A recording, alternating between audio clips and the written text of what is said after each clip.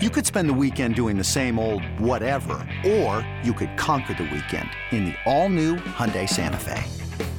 Visit HyundaiUSA.com for more details. Hyundai, there's joy in every journey. This episode is brought to you by Progressive Insurance. Whether you love true crime or comedy, celebrity interviews or news, you call the shots on what's in your podcast queue. And guess what? Now you can call them on your auto insurance too with the Name Your Price tool from Progressive. It works just the way it sounds. You tell Progressive how much you want to pay for car insurance, and they'll show you coverage options that fit your budget. Get your quote today at Progressive.com to join the over 28 million drivers who trust Progressive. Progressive Casualty Insurance Company and Affiliates. Price and coverage match limited by state law. It's the amazing Rico Brogna podcast with your host, Evan Roberts. The winter meetings. What a freaking winter meetings 2022. Welcome to Rico Brogna. The winter meetings have concluded. And I got to hand it to Major League Baseball. We had a great winter meetings. We had a lot of action, a lot of rumor, a lot of signings. I think this was the closest outside of the lockout last year, which was a weird year, the closest we've ever had to MLB feeling like the NBA and feeling like the NFL in terms of the amount of moves made in a short period of time. It doesn't mean we're done with the offseason. There's obviously a lot of questions surrounding the Mets, specifically how they round out this rotation, if they can keep Brandon Nimmo, if they lose Brandon Nimmo, how they replace Brandon Nimmo, and obviously continuing to fill out this bullpen. So it wasn't like we're done, which sometimes feels like the case in the NBA, a week in free agency, or the NFL, but we got a lot of action. It obviously started with the sad news, at least what I thought was sad, what Hoff thought was sad, the loss of Jacob deGrom, the quick pivot towards Justin Verlander. And on Wednesday, as the winter meetings ended, obviously all the attention was around Aaron Judge. That was finally settled. Judge staying with the New York Yankees. But a very intriguing day for the Mets. And really, it kind of started Tuesday night because you started to see a couple of arms coming off the board. We'll start with Jameson Taillon. Jameson Taillon was a guy, I have to admit, over the last 48 hours, I talked myself into. I started to say, I think I might like bringing in Jameson Taillon. He's been healthy the last 2 years for the most part and has been getting better and better. So the thought I had was, you know what? Maybe that's going to continue to progress for him. Obviously, he comes off the board. He signs a big contract with Chicago. As soon as I see the numbers, I say, okay, I'm good. All right. I talked myself into it, but I'm all right moving on. Then you see Taijuan Walker. And I tweeted out there, this sucks. And I want to make clear what I meant by that. I don't think Taijuan Walker is going to come back and kill the Mets. And I think we kind of assumed Ty wasn't going to come back. I think the contract he got is fine. Nothing against the money he's getting. I'm not even a killer of his second halves, which seems to be a very easy talking point for Met fans. I thought we disproved that a little bit during the end of the season on the Rico, that his second half this year was not that bad. He had one horrible start against Atlanta, but if you look at his second half numbers, at least this season, he basically pitched to a high 3 ERA. He wasn't great. He wasn't terrible. I thought it sucked just because he's going to the Phillies. And even though I think he may struggle in that ballpark, he does not have good career numbers at Citizens Bank Park, I like him. You know, Ty was one of those guys, you watch him pitch every 5 days the last 2 years, comes across like a likable guy. I don't want to sit there rooting against him, and we do. You know, it's not DeGrom, but he's a likable guy. I'd rather have seen him go to Seattle or go to Texas or go to Anaheim or go to really any random American League city. But I'm not afraid of Taijuan Walker. But he comes off the board, not a surprise. And then as Wednesday begins, and obviously all the attention is around Aaron Judge, and really the only impact that has on us is that the Yankees are not realistic suitors for Brandon Nimmo. I just doubt they're going to be spending that kind of money. Out of nowhere, we get the Quintana signing, which I love. We didn't spend a lot of time talking about Quintana, but I think, Pete, you mentioned him at one point in the last few weeks, and it was quick, so it wasn't something we discussed deep. But I remember telling you, I like Quintana. I was really impressed. I was going to say turned on, but that's weird. What's the word I'm looking for? It's not even impressed. I was really encouraged by how good he was in the second half of this season. He obviously had a really good year with Pittsburgh and St. Louis. If you look at his overall numbers, he went out, he made just about every start, through 170 innings, something like that. But in the second half of the year, after he's traded to St. Louis in the midst of a pennant race, he was utterly brilliant. And I've always had this feeling, it doesn't always work out, where lefties are just late to develop. And I can't say Quintana hasn't developed, because remember, for the first 5 years of his career when he was with the White Sox, he was one of those guys that you would have had to have given up a small country to acquire. 25-year-old controllable lefty who makes 30 starts a year with those 200 innings a year. And everything sort of changed right around the pandemic, because even though he wasn't great in 2019, he wasn't great in 2018, he still went out and made every start. Every 5 days, guy went out and made starts. Those 2 years weren't great after he was traded to the Chicago Cubs, but again, really, really reliable. In 2020, he barely pitches. In 2021, I can't explain it. I mean, the guy was released. The guy sucked. He wasn't any good. I think he was dealing with one injury, but for the most part had a real lost season.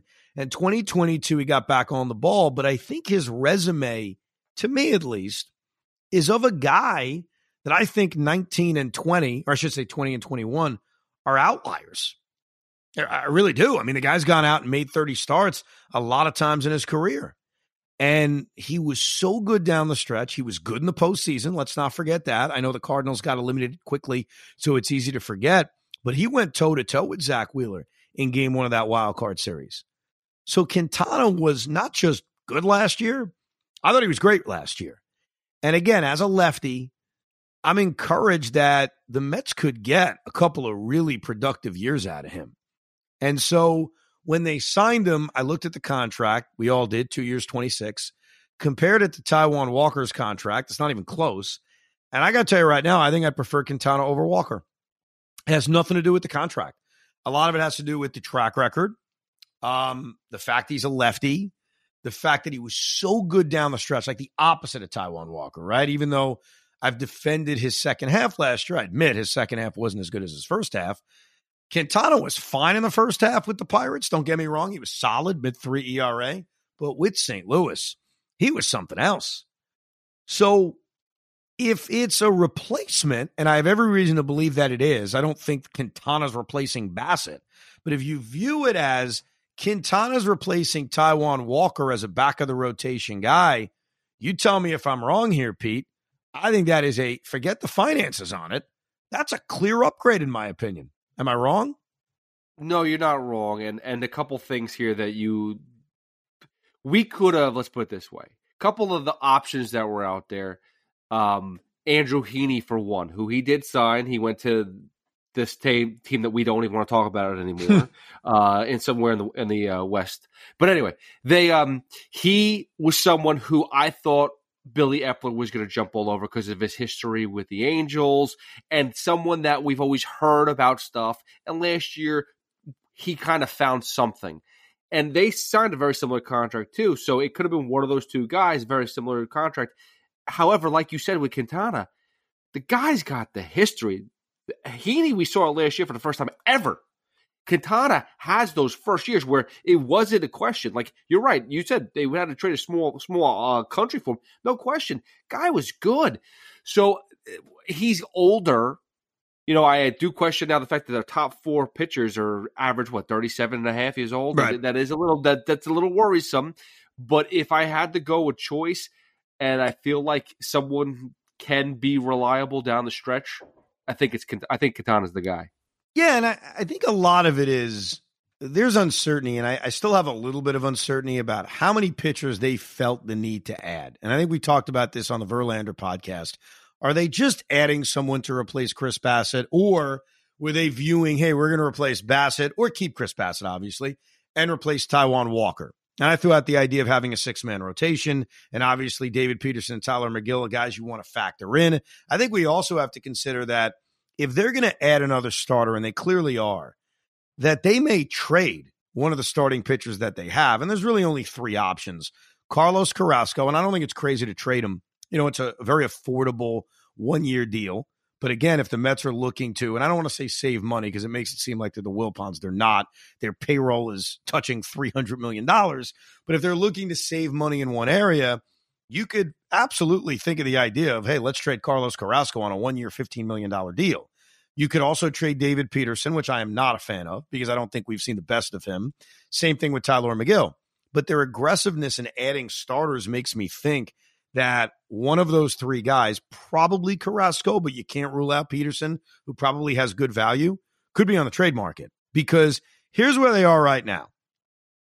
They've replaced Taijuan Walker with Jose Quintana. They have replaced Jacob deGrom with Justin Verlander. They obviously still have Carrasco on the roster. They still have Scherzer on the roster.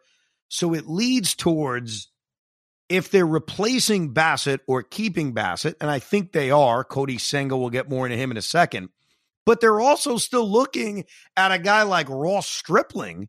That makes me think they may go 6-man, sure. They may just say we need as much depth as possible, but it also could lead to trading Carrasco or Peterson or McGill.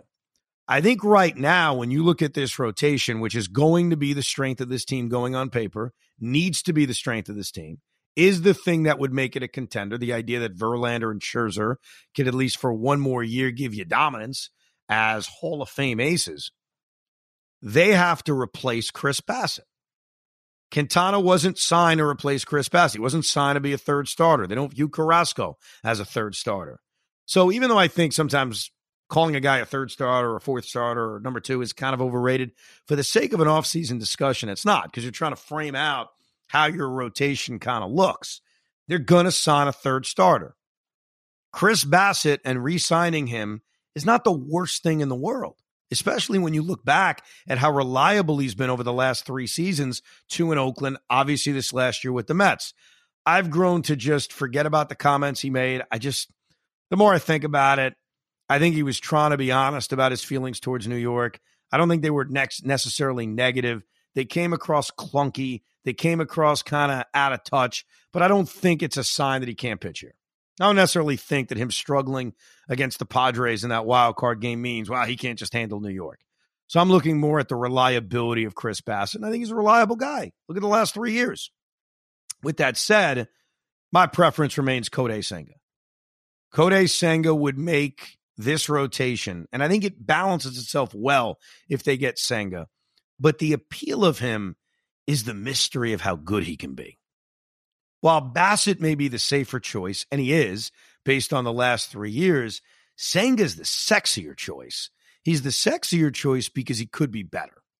Because there's not a wild scenario where Cody Senga becomes the best pitcher on this team. Now, obviously, I'm not comparing his potential resume to Scherzer and Verlander. I'm just saying at 30, because he's a lot younger, coming over to America where hitters are seeing him for the first time with a 101 mile an hour pitch and this, what's that nickname he has for his pitch? I forget it. I forgot. He's got some cool nickname. The ghost pitch, I think. The ghost ball. The ghost ball. That was it. He could be great. Like, I wouldn't rule that out. I mean, that's the appealing part about him. He could be brilliant. He could be better than a number 3. So I'm intrigued by him. Now, the floor on him is going to be a lot lower because he's coming over from Japan, because there's questions of if he has a third or fourth pitch. Could he actually get through hitters a third time around the order and be effective and be a dominant starting pitcher in America? There's uncertainty to that. So I do think Bassett's the safer choice, but Senga gives you that bigger reward. And because you have Quintana, who I'd feel comfortable with, and assuming you have Carrasco, who you'd feel comfortable with, and you got 2 old aces, you hope they can stay somewhat healthy. But like we talked about last time, could they actually be less healthy than Scherzer and deGrom from a year ago? I hope not, because they barely pitched when you add up the amount of starts made by those 2. I think it allows you to be a little bit more aggressive and a little bit more riskier. And so my choice, as I sit here today, wrapping up the winter meetings, is Cody Senga with Chris Bassett as my backup plan. So you said something which is oddly weird to me because I don't see it this way. What? You say Chris Bassett's the safer bet. Yes. Now, first of all, we both can agree Chris Bassett's probably going to earn himself a closer to – he's going to fall in somewhere between a Walker and a Carlos Rodon type contract, which I'm saying is about 5 years. That's fair to say? I think he's going to make, to your point, more than what Walker and Taillon recently got. Yes, I agree. Right. So, to me, unless there's like a third-year club option where we could just say, get out of here, that's not a safe bet because you're now going someone who's 34 years old already, going to be 35, I don't know, something around those lines, where you're going 5 years with the older guy again. Senga has that 5 year, like if it's a 5-year deal you make with him, you're there with if he's good, it's a prime 5 years. And like you said, the guy, his ceiling is higher.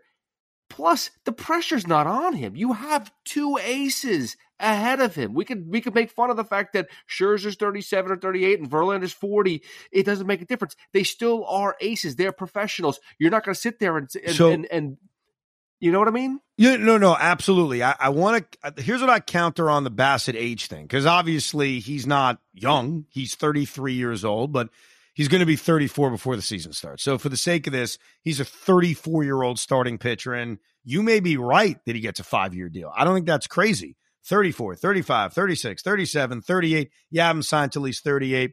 Completely fair. I think sometimes we get too caught up in how old a guy is and not, well, how many innings has he thrown? And I always made that point about DeGrom when we were arguing, not us, not you and I, but arguing on the fan about the first extension that he got. Because there was a lot of concern. Wow, look how old he is. How many years do you want to give him? And the argument I always made about Jake is he hasn't thrown a lot of innings. So, yeah, he's older, but let's look at the wear and tear on the mileage, if you will. It's like, look at the mileage. Chris Bassett has thrown 737 major league innings. That is not a big number.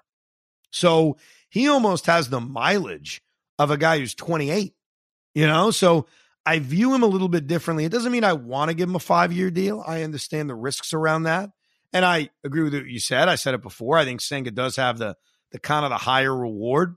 But I do think Chris Bassett since 2020, over the last 68 starts, going back to 2020, because I know 2020 isn't a full season, but he basically pitched the entire 21 season and pitched all of last year. So we've got 2.5 years, a little less than 2.5 years as a sample size of Chris Bassett. He's been really good. Like, it isn't up and down. It isn't this year was good, this year was bad. He's legitimately been really good for 3 consecutive years. And he's one of those guys who didn't become a regular every 5-day rotation member until he was 30. So I wouldn't want to give him a 5-year deal. I get why that's not appealing. I also like the flexibility, but you're going to have to give Kodai Senga a 5-year deal. And Senga he's actually thrown a lot more innings than Chris Bassett when you think about the mileage on one's arm. So that's my defense of Bassett as a backup plan. And that, yes, he's 34, but we do have to factor he just hasn't thrown that many innings in his major league career.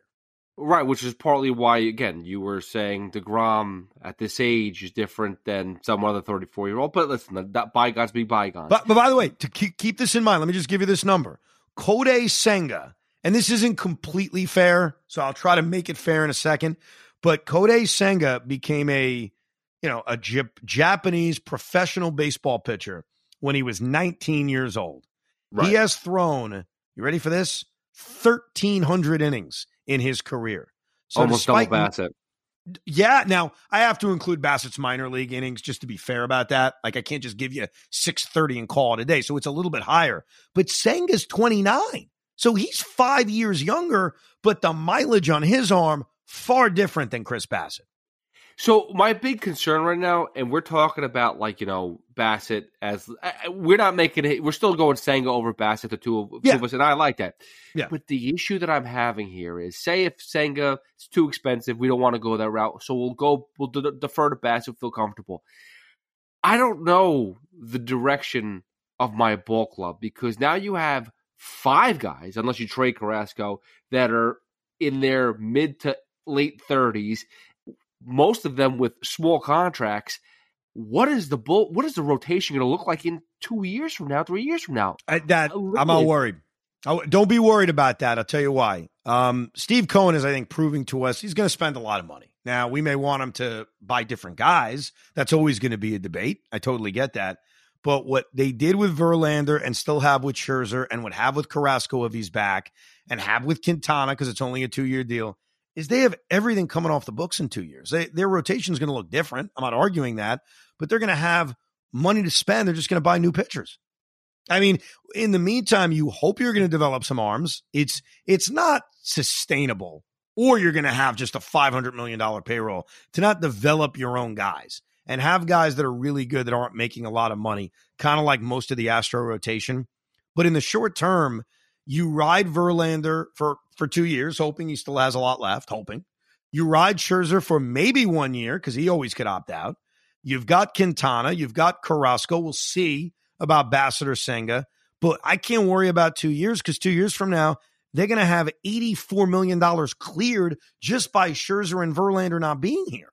And they're going to reinvest it. As I've told you, there's a lot of really appealing pitchers that are free agents, not just next year, but the year after that and the year after that. Hey, Rob Bradford here. You guys know I'm always up for a good MVP story, and one of the best stories is Wasabi Technology. Wasabi is the world's hottest cloud storage company, and it's become the go-to provider for professional and collegiate sports teams, including 20 Major League Baseball teams like the Red Sox and NHL teams like the Bruins and Vancouver Canucks. Even the Liverpool Football Club is getting in on the Wasabi action. So, why is Wasabi the MVP? Well, Wasabi was purpose-built to free businesses from skyrocketing storage costs and unpredictable transaction fees that the Amazons of the world are charging. In fact, Wasabi is up to 80% less than those hyperscalers and doesn't charge a cent for businesses to access their data. From Wasabi's AI-enabled intelligent media storage, Wasabi Air, to the industry's only cloud storage service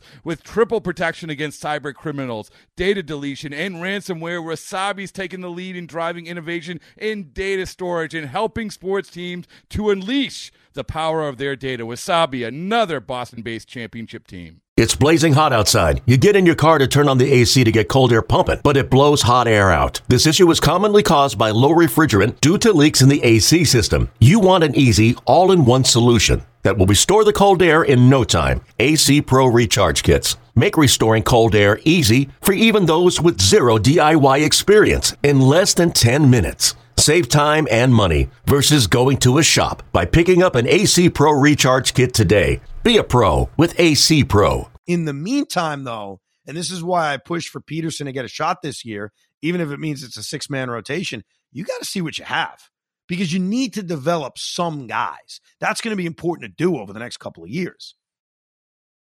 No, I agree, and that's why I know we haven't touched the Brooks Raley trade yet, which I think was good. But again, like we're giving away a young guy. Listen, he's not hitting the majors for another 5 years probably. But I need to develop our I know you just spoke to Joe, but I don't look at this farm system as anything special right now. And everyone's talking about, we'll go trade for this guy, trade for that guy, go trade for Shohei Ohtani. I'm like, with what? Aren't they? Well, if they trade for Ohtani, the problem with trading for Ohtani, which is why you shouldn't probably, is you have to give up guys that you're going to rely on to contribute this year. Because the Mets prospects that have a lot of value are guys that are ready. You know, Brett Beatty, Francisco Alvarez, guys like that. But I don't think you could worry about that right now.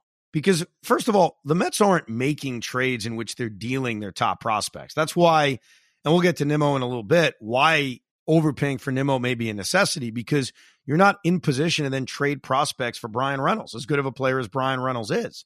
But in terms of this rotation, I think this rotation is built, and I sort of like it this way, with just a lot of flexibility. Yeah, it's old. I mean, there'll be a lot of jokes made about how old this rotation is, and maybe it's the thing that kills us this year. I can't predict what's going to happen come October or even before that, but this rotation is a temporary rotation. And Peterson and McGill are important because if you could develop them into reliable starting pitchers, a year from now, 2 years from now, you're not looking to fill out a whole rotation in free agency. Right now, the Mets are set up to have a lot of depth. If you think about what's currently in this rotation, you have Scherzer, you have Verlander, you have Carrasco, assuming they don't trade him, and I think they could. You have Quintana, you have Peterson, you have McGill. That's 6 guys who I can make an argument should be in the rotation. That doesn't include Joey Lucchesi, who's a depth guy, and Elieser Hernandez, who's another depth guy. Plus, they're going to add a starter. It's pretty obvious that they're going to add a third starter. Now, is it a surprise trade, kind of like them acquiring Chris Bassett before last year? It's possible. I doubt it. I think they'll sign either Senga or Bassett, and I hope it's Senga. So I think going into this season, and the Mets haven't always had this, they're actually going to have a lot of pitching depth. How they deploy it will be fascinating. Like, do you go to McGill and say you're a reliever? We're turning you to a 7th inning guy. Hey, Mets have to fill out a bullpen. Maybe they're viewing McGill more as a reliever. I don't think they're doing that with Peterson. I think Peterson was so valuable last year as a swing guy, but I always viewed him as more than that this year, as a guy that should be in the rotation. So I like the way the rotation is being set up. I mean, again, think about this in simple terms. Scherzer's back. You hope he makes more starts. Carrasco's back, assuming they don't trade him. You hope he just gives you what he gave you last year. You've replaced Walker with Quintana, and you're going to replace DeGrom with Verlander. And as much as I didn't want to do it, for the sake of comparing last year to this year, Jacob DeGrom didn't pitch a lot. So, if, again, this is not a defense of the pivot from DeGrom to Verlander. I made my point very clear about that. The bar of what DeGrom gave you last year is not high. So that's an upgrade in terms of what DeGrom gave you last year and what you hope Verlander is going to give you this year. And then you've got replacing Bassett, whether it's with him himself or with someone else. So I think the rotation is in a good spot. I hope they get Senga. I'd be disappointed if they don't and they end up with Ross Stripling or Trevor Williams. Like, you want someone who you, at least for now, can pencil in as your third guy. And the two that jump out at me to fit that, because I assume Carlos Rodon is out. I don't even bring him up. I just don't think they're going to make that kind of investment. The two guys that jump out at me would be Senga and would be Bassett. Now, as far as the Brooks-Raleigh trade is concerned, here's why that's a no-brainer. Without knowing that much about Keyshawn Askew, the guy they traded, is a side-arming lefty. Now, I'm going to stereotype for a second. If you're a side-arming lefty, what is your role in a best-case scenario at the major league level? A lefty specialist, right? I mean, that's pretty fair to say. Askew is a lefty specialist, possibly. That's what you think he can be 4 years from now. They acquired a lefty specialist. You know, lefty specialists, I know it's different these days because of the 3-batter minimum, but they still have value. The Mets had none of that last year. So they traded a guy who they think could be a lefty specialist 5 years from now for a guy who's a proven lefty specialist, right? That's what Brooks-Raleigh is. Now, go deeper into Brooks-Raleigh's numbers, because when you go on Baseball Reference and you pull it up, here's what you're going to notice. You're going to look like I do. I still do it to this day. I know I shouldn't. I look right at his ERA. I look right at it. And I say, okay, let me see what Brooks-Raleigh did last year. Oh, 2.68. That's great. Oh, that's fantastic. 53 innings. He struck out 10 guys per 9, walked 2.5. Fantastic. He was amazing. And you're happy. Then you look at 2021 with Houston and you see a 4.78 ERA. And you say, he sucked. What happened to him? ERAs for relievers are very, very misleading. So you got to look a little deeper. Strikeout per 9, it was pretty high. Walks were a little bit higher. His home runs were a little bit higher. But here's what Brooks-Raleigh did in 2021, that he did in 2022, that he did in 2020, and he didn't even pitch that much. Nobody did. And even what he did before that, when he's pitching in the KBO. You know what Brooks-Raleigh consistently does? Like, really well. Same as 2022 as 2021. Because, again, it's easy to say he had a better year in 2022 than 2021. Sure, overall he did. But there's something he did in both years at an elite level. And you know what that is? He got lefties out. He got soft contact. But he got lefties out.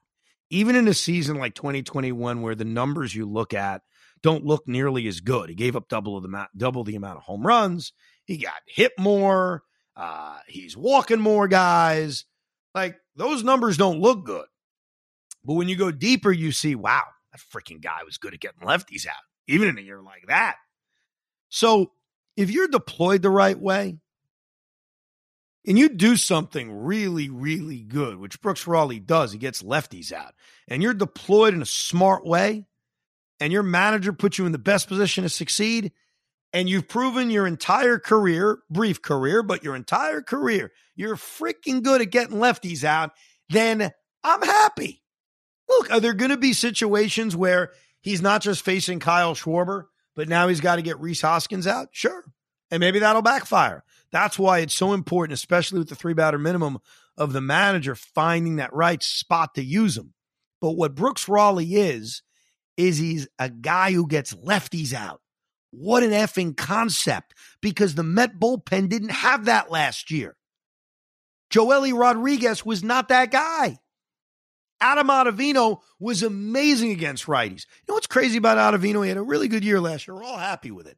He wasn't good at getting lefties out. He was forced to have to face lefties because they didn't have a lefty specialist. So again, it's not easy because of the 3-batter minimum. I get that. We're in a different world. But here's what the New York Mets did. Forget his ERA. Forget what he did in 21. Forget what he did in 2022. Here's the one constant that you should feel good about. This sumbitch gets lefties out. And the New York Mets share a division with Kyle Schwarber. They share a division with Bryce Harper. They share a division with Matt Olson. They don't share a division anymore with Juan Soto. Thank God. Ugh. I was so used to bringing his name up in these discussions. Hey, they may in 2 years. Who the hell knows? The way the Phillies are spending. But I love that trade because I really thought that they needed to add a guy who fits that, like a guy who gets lefties out. And I think that guys like that, it really is important for the manager, and Buck Showalter, our manager, to use him correctly. It's important. And that's what we'll be watching all year. But I think their bullpen, which still has a lot of work to do, needed this. They needed a guy who at an elite level gets lefties out. And to use a thing that I read, because I still haven't figured really how to use StatCast out. I try to, but I get so confused sometimes.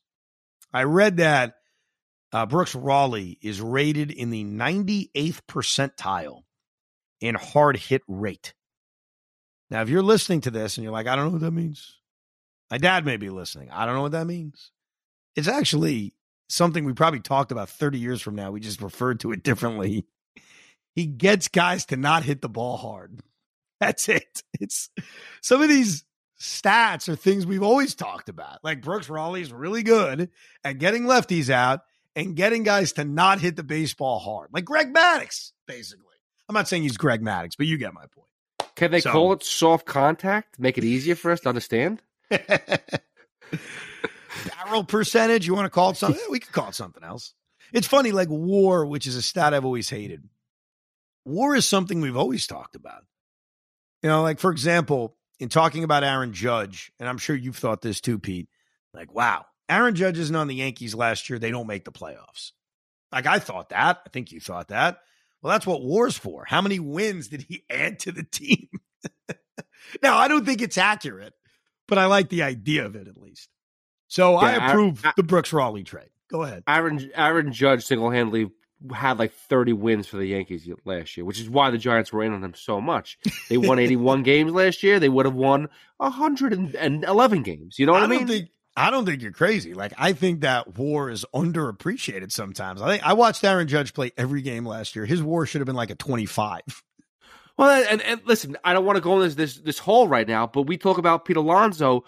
His WAR is crap. And I'm like, what are you looking at? What he does on the field is so underrated. No one looks at his first base glove at all. His fielding, they think he's just crappy because he's a little herky-jerky, and he's not Anthony Rizzo. I'm sorry.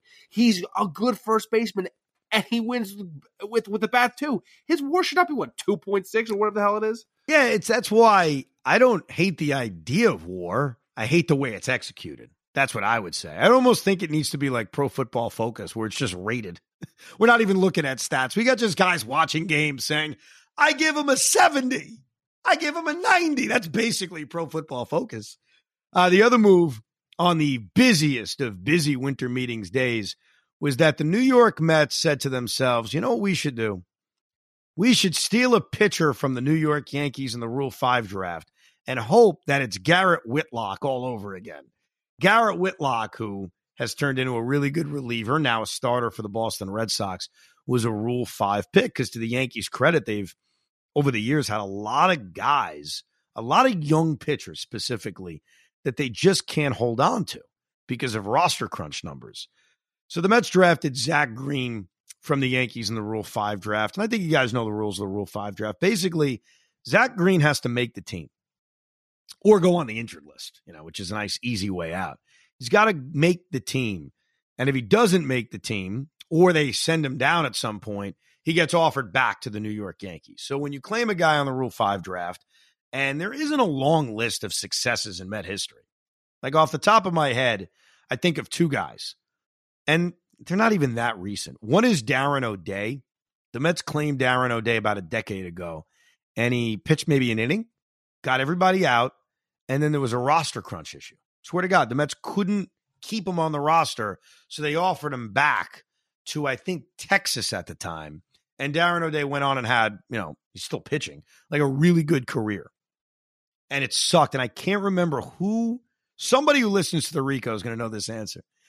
There was some random player the Mets wanted to put on the roster, and to make it work, they had to offer back Darren O'Day. And I don't even know who the guy is. It's like Mike Jacobs or something. And that's what cost them Darren O'Day.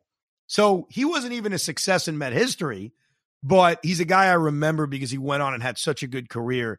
And I even had him on a Saturday show once to say, Darren, do you realize you have the lowest ERA in Met history? And he got a real kick out of it because he likes having a 0 ERA. Who wouldn't? And then the other guys long before that. I know that, who was it? Wayne Garrett, way back when, before my time, was a Rule 5 pick. So he's probably the most successful in Met history. But in my era, Kelly Stinnett, the backup catcher, I think was a Rule 5 guy. So there isn't a long list of successes by any stretch. Brad Emus was a guy we all convinced ourselves would be the next Dan Uggla. Second baseman with power, was claimed early on in the Sandy Alderson era. Well, why not with Zach Green? He had pretty good numbers at AAA. He's got a wicked slider, as someone described it to me. So we'll see him in spring training. He'll have a chance to make this team, especially now with a 26-man roster. You're usually carrying 8 or 9 bullpen arms. So we'll see if Zach Green could be that guy. The other thing from the Rule 5 draft is that they did not lose Jake Mangum. And that could be a really important thing. I have breaking news for you. Go ahead. They did lose him. They finished the trade to the Marlins, and that was the piece they gave back. They did it about 9 minutes ago. Oh, I apologize. So they did lose Jake Mangum. What was the trade with the Marlins? What do you mean what trade with the Marlins? Eliezer Hernandez trade, Eliezer Hernandez. Ah, gotcha. So I guess there was a player to return later or whatever, and it happened to be Jake Mangum. So there you go. All right, so take out everything I was about to say, which was, hey, they may need him if they lose Brandon Nimmo to play defense in center field. Okay. See ya. So I'm glad you got that in, because the worry we always have when we record these Ricos is that we record it, and then as soon as it's over, like there's huge breaking news. And look, there's only so much you can do about that. Yeah, if there is, there is. I'm glad, though, you got that huge breaking news in, that Jake Mangum isn't with the Mets anymore. Saved us a good 5 minutes there. Yeah, they got to sign Kevin Kiermaier, basically, because that's how I view Kevin Kiermaier. If the Mets lose Nimmo, Kevin Kiermaier is Jake Mangum. He's a fourth outfielder who plays really good defense. That's basic. That's literally how I view Kiermaier. Otherwise, I don't want him every day as a center fielder. As far as Nimmo, yeah, go ahead. Okay, because this is something that is concerning me. You told me not to be concerned about the pitching rotation. Don't worry about what's going to happen in 2 years. But I look at this roster right now, and we're talking about, like, if Brandon Nimmo doesn't come back, what are they going to do? You bring Kiermaier in, he's going to be there for what, like another year or two contract type of thing. They literally, besides Lindor, there is no one on this team in like 4 or 5 years. Like, what is the plan of action? That's not true. I mean, there's no player on this team in 4 or 5 years. Besides Francisco Alvarez, besides Brett Beatty, and again, if they traded for Ohtani, I'm expecting those guys not to be here. Like, they literally, for as far as this roster that's currently constructed, no one's on this team in 4 years. Like, Marte's contract's done. Position player wise, I completely disagree with you. I think pitching wise, yeah, there's going to be a lot of turnover, but The hope is Pete Alonso and Jeff McNeil are here long-term. They're both free agents at the end of not this upcoming season, but the year after that. Lindor's here for 150 years. Brett Beatty will hopefully become the everyday third baseman. Francisco Alvarez will become hopefully the everyday catcher. Marte's here for 3 more years. He's going to get older, but he's going to be here. He's signed. We'll get to Nimmo in a second. Alex Ramirez is probably a couple of years away as a top prospect. Ronnie Mauricio probably becomes an outfielder. Position player-wise, I don't think there's going to be a lot of turnover. Like, I do think that they've got a core of guys. But the Nimmo thing is complicated because they don't have – I don't know if Alex Ramirez – I think when we had Joe DeMayo on, he thinks he can project as a center fielder in a few years, but that's a few years from now. If they lose Brandon Nimmo, I don't know how they competently fill that position for the next couple of years. So that's a fair point. Like, I understand that. Center field could be a big issue, but I do think their infield has a chance to be set for a very long time between Beatty, assuming he becomes what we hope he is, Lindor, McNeil, and Alonso. Like, I don't think there's turnover there. And Mauricio, will see if they end up trading him or move him to the outfield or move him to third base and Beatty becomes a DH. So position player-wise, I actually disagree with you. I think pitching-wise, yeah, there's going to be a lot of turnover. eBay Motors is here for the ride. Remember when you first saw the potential? And then through some elbow grease, fresh installs, and a whole lot of love, you transformed 100,000 miles and a body full of rust into a drive that's all your own. Look to your left. Look to your right. It's official. No one's got a ride like this. There's nothing else that sounds like, feels like, or looks like the set of wheels in your garage. With over 122 million parts, you can make sure your number one ride or die stays running smoothly. So there's no limit to how far you can take it. Brake kits, turbochargers, engines, exhaust kits, roof racks, LED headlights, bumpers, whatever your baby needs, eBay Motors has it. And with eBay Guaranteed Fit, it's guaranteed to fit your ride the first time, every time, or your money back. Plus, at these prices, well, you're burning rubber, not cash. Keep your ride or die alive at ebaymotors.com. Eligible items only. Exclusions apply. When you need mealtime inspiration, it's worth shopping Kroger, where you'll find over 30,000 mouth-watering choices that excite your inner foodie. And no matter what tasty choice you make, you'll enjoy our everyday low prices, plus extra ways to save, like digital coupons worth over $600 each week. You can also save up to $1 off per gallon at the pump with fuel points. More savings and more inspiring flavors make shopping Kroger worth it every time. Kroger, fresh for everyone. Fuel restrictions apply. But why the hell would you worry about that now? They're set for this year. Well, because I'm not really happy with the direction of the team this year. I think that they made here. You tell me where I'm wrong, and I'm probably am, and that's okay. Last year, what do we beg for them to do? The team was in a little bit of a cusp. They were fantastic to start the season off. They fell a little flat. We were begging them to bring up the young prospects that we were dying to see. It took them 3 months to do it, and at that point in time, we all agreed it was too late. Now, you have a fresh start. You could add to this team, make this team better just by bringing in free agents, not trading away pieces. And it's like, well, we have these prospects that we need to see. Don't you think rather than put them at the front of the fire to start the season, it's almost like give some other cushions just in case they don't do well? Just in case this team isn't as good. Last year. Well, if are you talking about Trey Turner and Carlos Correa and Aaron Judge? Because they were never going to spend $30 million on a player right now. They're just not, because of A, where their payroll currently is, and B, what I think they're planning on doing in the future. I mean, they have a $300 million payroll. Like, I know you like Trey Turner. We all do. He's a hell of a baseball player. They were never going to spend, and maybe we were wrong to even think it, that kind of money. They've already spent a ton of money. Well, again, it's not take away Turner, take away Judge. Those were pipe dreams. And listen, the free agency class, we all agree, is not terribly sexy unless you're trying to get a shortstop. So unless you convince one of these guys to go play third base for a little bit, or whatever, you could spell someone at second base, whatever the case is, there's no really good pieces to add to this roster besides Nimmo. And to me, that's just you're taking a step backwards rather than taking a front forward. Stick with Nimmo before we move on to what else they should have done, because the offseason isn't over yet also. I mean, there's a lot of things they still may do, just not, excuse me, that was a burp, on a major level. But the Nimmo issue is a big one because I don't know how you go about replacing him. And that's why the Mets are in a really, really tough spot where they may have to give in and give him a contract that they're going to deem stupid. Like, one thing I'm learning about Steve Cohen, it's only his third offseason as owner, is he's a businessman. Like, and there's some bad to that, and there's some really good to that. The bad to that was the way DeGrom was treated. They treated Jacob DeGrom like cold-hearted businessmen. That's what they did. They basically said, you haven't been healthy the last few years.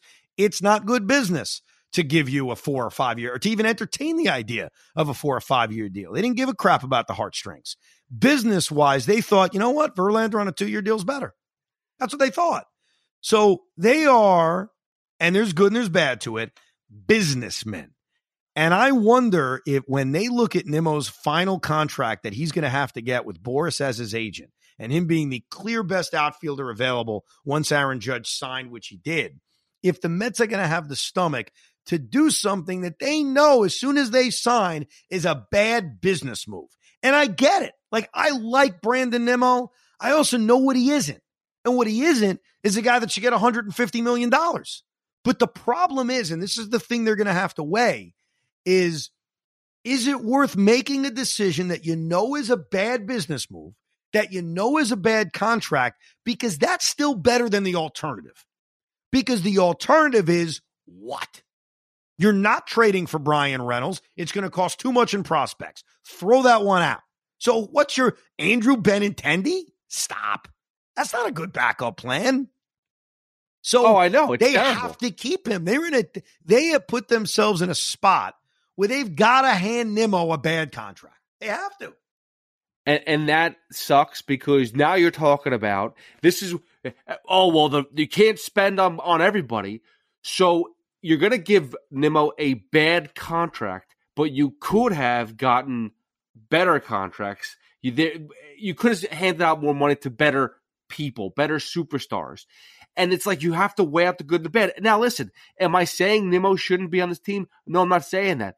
But my God, we're not taking a step forward at all. And that to me is scary because I've seen teams be complacent, which is basically what the Mets are being right now. It's not They're complacent. being very complacent. It's not complacent. Here's the problem the Mets ran into. The Mets had an offseason in which their leadoff hitter and engine to the offense was a free agent, Brandon Nimmo. The best pitcher in forever was a free agent, and the best closer in baseball was a free agent. So they went into an offseason having to play defense. Let's be perfectly honest. Like, they went into an offseason before you talk about, okay, they won 101 games. How do you get better? Which is a great thought to have, right? We all think it. How do you get better? 101 wins. How do you become a better team? They went into an offseason needing to maintain. Think about it. The first thing they had to do was maintain the closer who put together the most dominant season we've seen in a long time, which they did. Credit to them. They don't want to play the game with the dominant homegrown pitcher, so they lose him and immediately pivot and replace him in a way in which we all agree. As much as I didn't want to lose him, they replaced him in, to me, the best way possible. It was expensive as all hell, but short-term, big arm, Cy Young from last year, legendary pitcher. They pivoted, right? So they're playing defense. Think about what their offseason's been. Maintain the closer, defense. Pivot from the pitcher they lost, defense. Lose Taijuan Walker, sign Quintana. I think it's an upgrade, defense. Nimmo, it's all defense. Like, if they re-sign Brandon Nimmo and they sign Kodai Senga, which is right now the dream Met fans have, all they've done in a lot of ways is play defense. They brought back Nimmo. They replaced Bassett with Senga. You hope he's better, but you're also pretty happy if he's just as good because Bassett was really good last year. So, and by the way, after doing all of that, their payroll will be $340 million. And that's not complacency. That's defense. That's how do we maintain the guys that helped us win 101 games? That's why improving is going to come from within. That's where the improving comes. It wasn't going to come by let's maintain all our guys and let's go add some more. How is that going to happen? It's a lot of ifs, though, because now we're saying, and first of all, and I'm not trying to get too far ahead, but if we're talking about Alonso and McNeil the way that they're talking about Nimmo and DeGrom, they're not re-signing them until they have to re-sign them. So it means free agency is a possibility. I agree. That's a scary thing. We just Sucks. talked about. Yes, Yep. okay. But you're talking about if Alvarez is what we think he is, if Beatty is what we think he is, if these starting pitchers, these old starting pitchers can stay healthy, there's a lot of ifs. It brings back a lot of bad memories about a lot of iffy teams with the Mets. It's nothing like that, though. Yes, there are ifs. Every baseball team has ifs. You cannot build a team unless some of your top prospects become really good. Look at the Braves. If your prospects flame out, look at the Yankees. What's been the biggest issue with the Yankees over the last 5 years? They can't grow pitching. What was that? They can't grow pitching. I think it's more than growing pitching. I think it's growing position players. I think it's Gleyber Torres' development. I think it was Gary Sanchez's development. I think a lot of it was development. So Brett Beatty and Francisco Alvarez, who have a chance, by the way, to go head-to-head for Rookie of the Year, right? That's the dream. That's what Atlanta was able to get from Michael Harris and Spencer Strider, right? 2 rookies going head-to-head. That's how you become a great team. And so that's not the same as the era of the past. The era of the past didn't rely on top-line prospects as the ifs. They relied on crap players as the if. And that's not it. So I think sometimes it's difficult when you win 101 games and you've got key free agents to not only maintain all of those guys, but then get 10 times better on paper. The key to the New York Mets next year, and I know this is boring to hear, I apologize, but it's the reality. The key to the New York Mets next year are going to be those young players we talked about. And if they don't develop, then yes, this offense will be something we complain about. And at the trade deadline, there'll be a lot of pressure to go out and not just make a move, but a big move. But if Beatty and Alvarez and throw in Vientos and throw in Mauricio, who could have an impact at some point this season, if they contribute the way the Braves young players contributed, then the Mets got better. But to get better on paper was always going to be impossible because this entire offseason was built on the idea of playing defense. Their entire bullpen was free agents. The majority of the rotation were free agents. The center fielder is still a free agent. They had to maintain those guys. Otherwise, we were going to go nuts. If they lose Nimmo, look at that. If they lose Nimmo, they didn't successfully play defense in center field. They don't get to pivot from Nimmo to somebody on his level the way the Mets did with DeGrom to Verlander. It's just very, again, there's a lot of ifs you said there. And I'll take it away. Listen, every team has ifs. I'm just not. Last year I walked into 2022 going, wow, first time in a long time I could say I am confident and comfortable with this roster they put together. Who were free agents last year from the Met roster going into the 2022 season? Think about that. Who they have to maintain? What key players did they have to keep? And true. Well, they brought in. You're right. They didn't have to maintain anybody. That's the problem. And they were already there, but they didn't even bring in these Escobar, Starling Marte, and Canna were not these over the top MVP type players, but they filled roles. You bring them in on top of. But Hoff, they were building off a team that won 78 games. Now they're building off a team that won 101 games. The Mets don't need, but the Mets don't need a renaissance after winning 101 games. Did you ever hear regression? That's a concern. I'm sorry. Of course. But you can't have the same expectations of an offseason when you're coming off a 78-win season as the expectations of a team winning 101 games. And by the way, I'll make this clear right now. I don't think the Mets are going to win 101 games. And that may be okay because most years you can win 92 games and win your division. Think about it. The Mets could go back. You talk about regress? They could regress 8 games in the standings. And they would still win 93 games, which on most planets win you a division or a wild card. So I'd love to see them win 101 games, but that doesn't have to be the number they hit. The number they have to hit is winning the division and winning more games than the Atlanta Braves and the Philadelphia Phillies. And by the way, the Philadelphia Phillies, who everybody wants to blow now, okay, they won 87 games last year. Like, I get they got hot in the playoffs, but now they're being talked about like they're unbeatable. They won 87 games. They're going to miss Bryce Harper for half the year. You bet your ass they needed Trey Turner. Like, do you think the Phillies of 2 weeks, the one that got hot, you think that's the real Phillies? Or you think it's the one that won 87 games? You tell me. Because based on the way people talk, I would think it's the 2 weeks Phillies that are real. It's more than 2 weeks, though. Don't be naive about that. They were a second half team. They choked away a playoff spot in the final month. They begged the Brewers to make the postseason. They said, "Please take it from us," and the Brewers didn't. So let's not act like they were. They did, but what was their record? What was their record when Joe Girardi got fired? No, they got hot in the second half. Like, you're right, but in the final few weeks of that season, they tried to give away a playoff spot. Yeah, they played a lot better. They fired the manager. They played a lot better. Absolutely.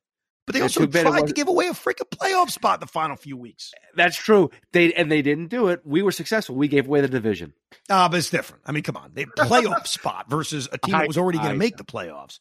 Look, the Phillies are talked about like they're a 98-win team. We'll see. Look, they're going to miss Bryce Harper for a half. That's a big blow. I think Trey Turner's awesome. I think Castellanos will have a better year. Like, I'm not talking about the Phillies as if I think they're crap. I don't think they're crap. I just think they've been very overrated the way people have talked about them over the last few weeks because they're forgetting that they were an 87-win team. They're looking more at the 2-week hot streak than the 87 wins. But look, the point is here, the Mets are in a tricky spot with Nimmo. They really are because other than a surprise trade none of us see coming, there is not a good backup plan. You know, Andrew Benintendi is not a good backup plan. Kevin Kiermaier is not a good backup plan. Look, their best backup plan, and trust me, this is going to drive you nuts. Like, you are going to hate this idea, but I have to be honest. Their best backup plan is that 22-year-old kid, Alek Thomas, who plays great defense with the Arizona Diamondbacks because he's 22 years old and maybe he's got an upside. And their other backup plan is the other center fielder they have, that Jake McCarthy. Like, those are two guys, different kind of players. McCarthy's more of a hitter. What's his name? Thomas is more of a defensive player. But those would be the better center field backup plans. And by the way, that's not a great backup plan. Like, I'm just giving you ideas. It doesn't mean I like it. So I think Steve Cohen and Billy Epler may have to hold their nose and say, look, if we're going to overpay a guy to a contract that we know is bad, you may as well let it be a guy who, A, we like, B, we don't think we're going to let the money get to his head, and C, a guy the fans love. So I implore the Mets right now, even though I get why they don't love the contract, they got to find a way to make a deal for Brandon Nimmo, because then the likes of the world like Pete Hoffman are going to say the Mets got worse. If they keep Nimmo, and we mentioned the Verlander pivot and keeping Diaz and what they've done in the rotation, hopefully it's Senga, I think you could absolutely make an argument the Mets maintain. But if you lose Brandon Nimmo, you didn't maintain. And I do think they're going to add another bat, by the way. Like, I don't think it's a big one. I don't think it's Carlos Correa. It may be Trey Mancini. It may be JD Martinez. But I do think they are going to add another bat that sort of fits that DH role. So they're not done. It's December. Well, let me tell you something. I'm at least happy about the Alek Thomas, because I was very concerned that you said where the backup was going to be bringing in Michael Conforto, and that scares me. No. I think we have a whole podcast about bad players we brought back to the Mets. Didn't we do that yet, or is that coming up? We've touched on it. I don't know if we've completely done it. I know one podcast I've talked about doing and we haven't done it, and now it's really being set up in a timely fashion as losing a legend. Losing a favorite player. And I've gotten a lot of tweets and emails about it with personal stories. Obviously, now you could throw Jacob deGrom in it, and you could throw Brandon Nimmo in it. Brandon Nimmo, while I may have never connected with him as I love Brandon Nimmo, never disliked Brandon Nimmo, but he's not my favorite player in the world. Brandon Nimmo is a guy who was drafted out of high school a decade ago. A guy we heard about from the beginning. Like in 2011, when he was drafted, we heard all about him. So for the 5 years before he ever got here, we knew who he was. And then we watched him develop in 16 and 17 and break through in 2018 and then not be able to stay healthy in 19 and 21. And then obviously last year was really it all coming together for him.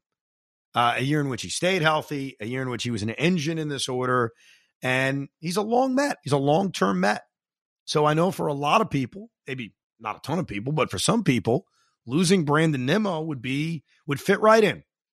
He'd fit right in with losing Edgardo Alfonso or losing Mookie Wilson or losing Mike Piazza, which we did because the Mets could have kept him. He could have caught in 2006. But that's for another episode. That's for a time in which things calm down. Because right now there's too much going on. But we will get to that at some point. Right now, though, it's who replaces Bassitt, or is it Bassitt?